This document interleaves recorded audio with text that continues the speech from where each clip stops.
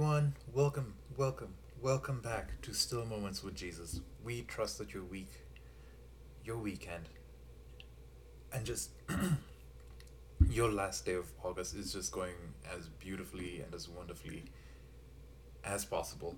And we have a beautiful and wonderful surprise for y'all. We are working on a Christian apologetics series.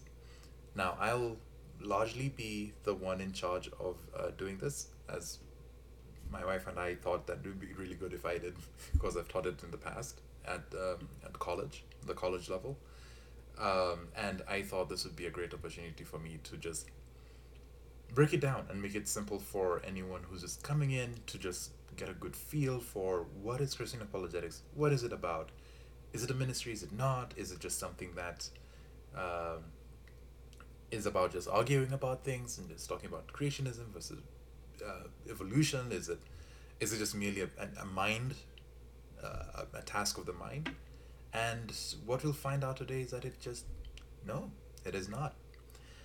A lot of it has to do with this chapter in the Bible, in the New Testament, from First Peter.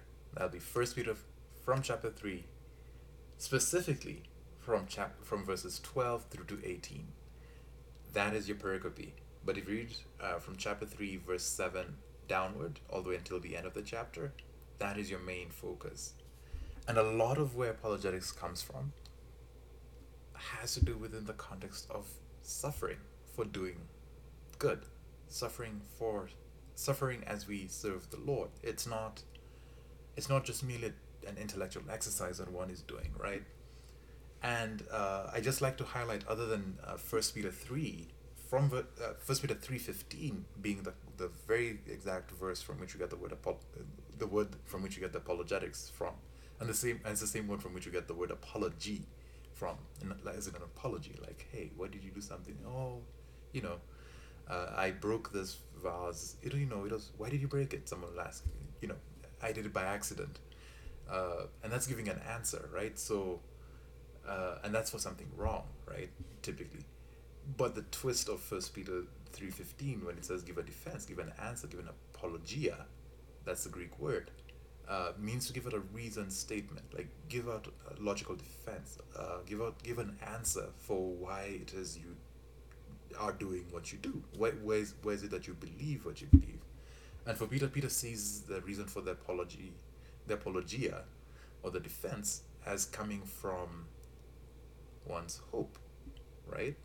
The hope of their faith. Like, why is that the main? Why is it that you're not taking the easy way out? One person I'd like to highlight from Christian history who would be a very good example of Christian apologetics, in summarizing one statement, it did not have to be like a whole scholarly field of work, would be Polycarp. Polycarp was a famed church figure from I think, if I'm not wrong, first century or early second century Christianity, and this has to do a lot with how the church had continued to evolve and how it continued to exist within the context of a Roman occupation in the Middle East, or ancient, or in the Near East, for that matter. And this context was fascinating, right? Because on one hand, Caesar is still held as God and Son of God, while at the same time, the news about Caesar is known as evangelion, the very same word we use or translate into English as gospel. So the good news of Caesar was the good news of Caesar's reign as God incarnate, overseeing the provinces of Rome, right? And then here comes a religious faith that says no, Caesar is not God, Jesus is. And if you want to get a good sense of how people felt about Jesus, the common person who did not believe in Jesus, please Google Alexa Menace worships his God. Basically, it's something that's just going to be very foul by even today's standards. Someone will get cancelled for putting that up. And yes, I really do mean it. Because the image, if I was to describe it, is just a cross. It's a graffiti. It's what was considered graffiti back in the day. It was a cross, man hanging from it. So think crucifix the same way I have my crucifix here, right? I'm sorry for those of you listening from our podcast. You can't see it, but just envision a cross, right? But with a Jesus image on it, right? And instead of a human head at the top, it was a donkey's head. Now, tell me that wouldn't infuriate many people today if that was the case, right? Because the closest thing I've seen to something like that is a Jesus done by a Russian artist who had a cross. It was a painting, a mural done. This is years back, and it was basically an astronaut with his arms wide open. It was actually an image used in the famed series Gods of American Gods. So that is something to keep in mind, right? So the idea of associating something that's a mix of two things with religious iconography, right? So for this person back in the day and with this graffiti, saw Jesus as nothing useful. Because you think about it within the context, this news that was spreading about Jesus, it was not that Jesus was great. This is a news that is coming from the church that Jesus was great, right? From those that those that first believed. But for the regular human being, for the average person who did not believe and was anti the movement, because that's how Christianity started as a movement within Judaism, the fact that they adored and held to high esteem a person who was publicly executed as a criminal and shamed before everyone was not grounds for them to take Jesus seriously as a god or as God, right? So that in and of itself existing in that context was contentious. And that's something to just keep in mind even as you're trying to wrap your head around what apologetics is all about. And right off the bat, you'll understand as you read Peter, 1 Peter 3, that it's not a 1 Peter 3 from verses 7 onwards, it's not about how well someone knows the text. It's not about how well someone understands the task of defending the faith and fighting everyone out there and yelling at someone over social issues. No, you were the minority. As someone who followed Jesus back in the day, you were the minority. You were someone who was often viewed with a lot of cynicism, skepticism, and ridicule. You were not someone who existed with a lot of joy and delight and excitement. Because half the time, people who associated with your belief system got killed. And so, what Peter is saying in this fascinating text is be ready, having one in your hearts, making sure in your hearts Christ is set aside as Lord. That in your hearts you adore him. He's first priority, right? The second thing, I'm taking this from verse 15 of 1 Peter 3. And the next thing is be prepared. So he says, stay in a constant state of preparedness to answer whenever anyone asks you for the hope that you believe in, right? And then do it, not with rudeness, not with any type of cockiness, not with any type of aggressiveness and vitriol, but do it with a lot of gentleness and respect. Having a good conscience, right? So in your head and in your heart, make sure that things are right between you and God, for yourself first, right? So that when you are slandered, so when others speak ill of you, right? Those who revile your good behavior in Christ may be put to shame. And then 17, for it is better to suffer for doing good, if that be God's will, than for doing evil. And then Peter ends this particular thought process with verse 18, saying, for Christ himself, the one you're supposed to sanctify in your heart, right? Jesus himself, he suffered once for sins, the righteous and the unrighteous, right? So both. It's not a special clique of people. It's for everyone, including the one who's ridiculing you. That Jesus may bring us to God, being put to death in the flesh, right? Dying physically, right? The very same thing they shame, dying physically, but was made alive in the spirit, right? And then the verse continues from there, but that's a whole other chapter, a whole other. Um, there's a lot more other content over there to cover that's very deep and very too much to cover within like a 10-12 minute video or audio for those of you listening. But it is important to keep this in mind. For Polycarp, as I round this up, for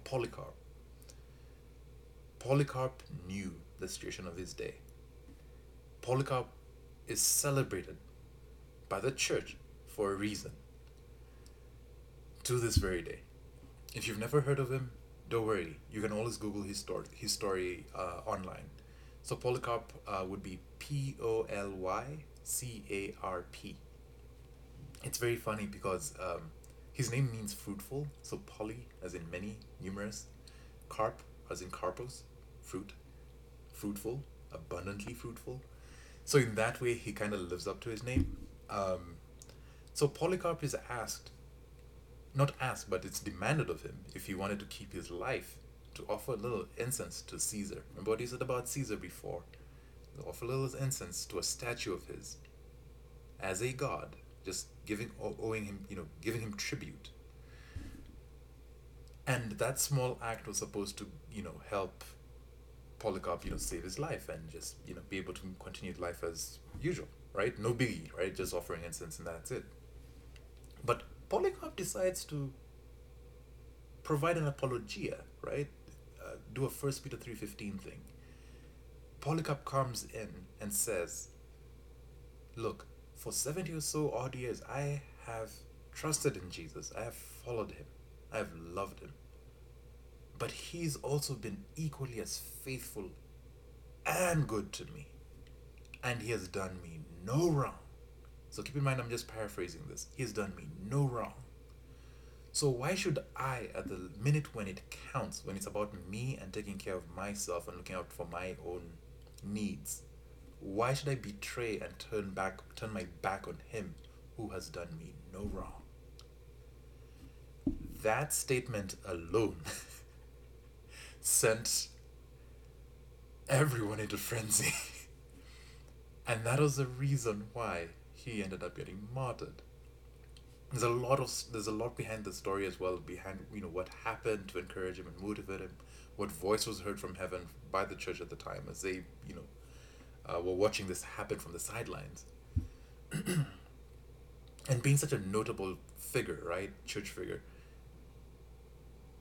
he did not see the need for self-preservation, right? He saw the need to stand before the powers of his day, before the authorities of his day, before those that already ridiculed him, and said, you might choose this. You might say it may be a simple thing to decide this.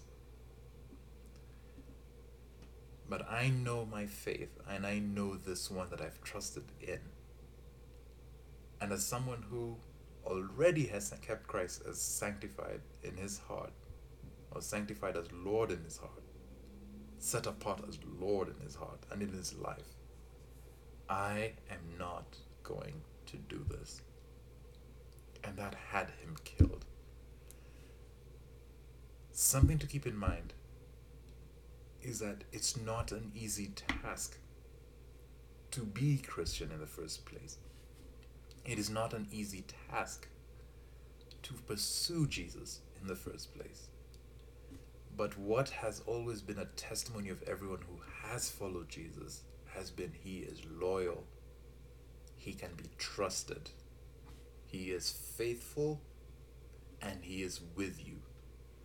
And no matter what happens to you, and no matter what someone else does to you, whatever they say, whatever they do, whatever they think, he will always be good to you.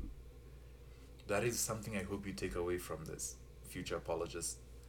This is a task that is not for the elite, for those who studied heavily. It is for those that trust heavily, whose faith depends on Jesus heavily.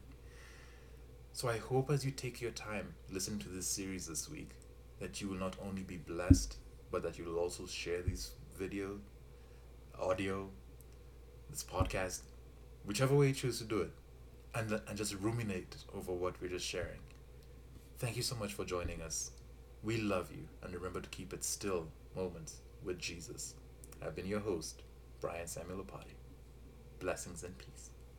Bye.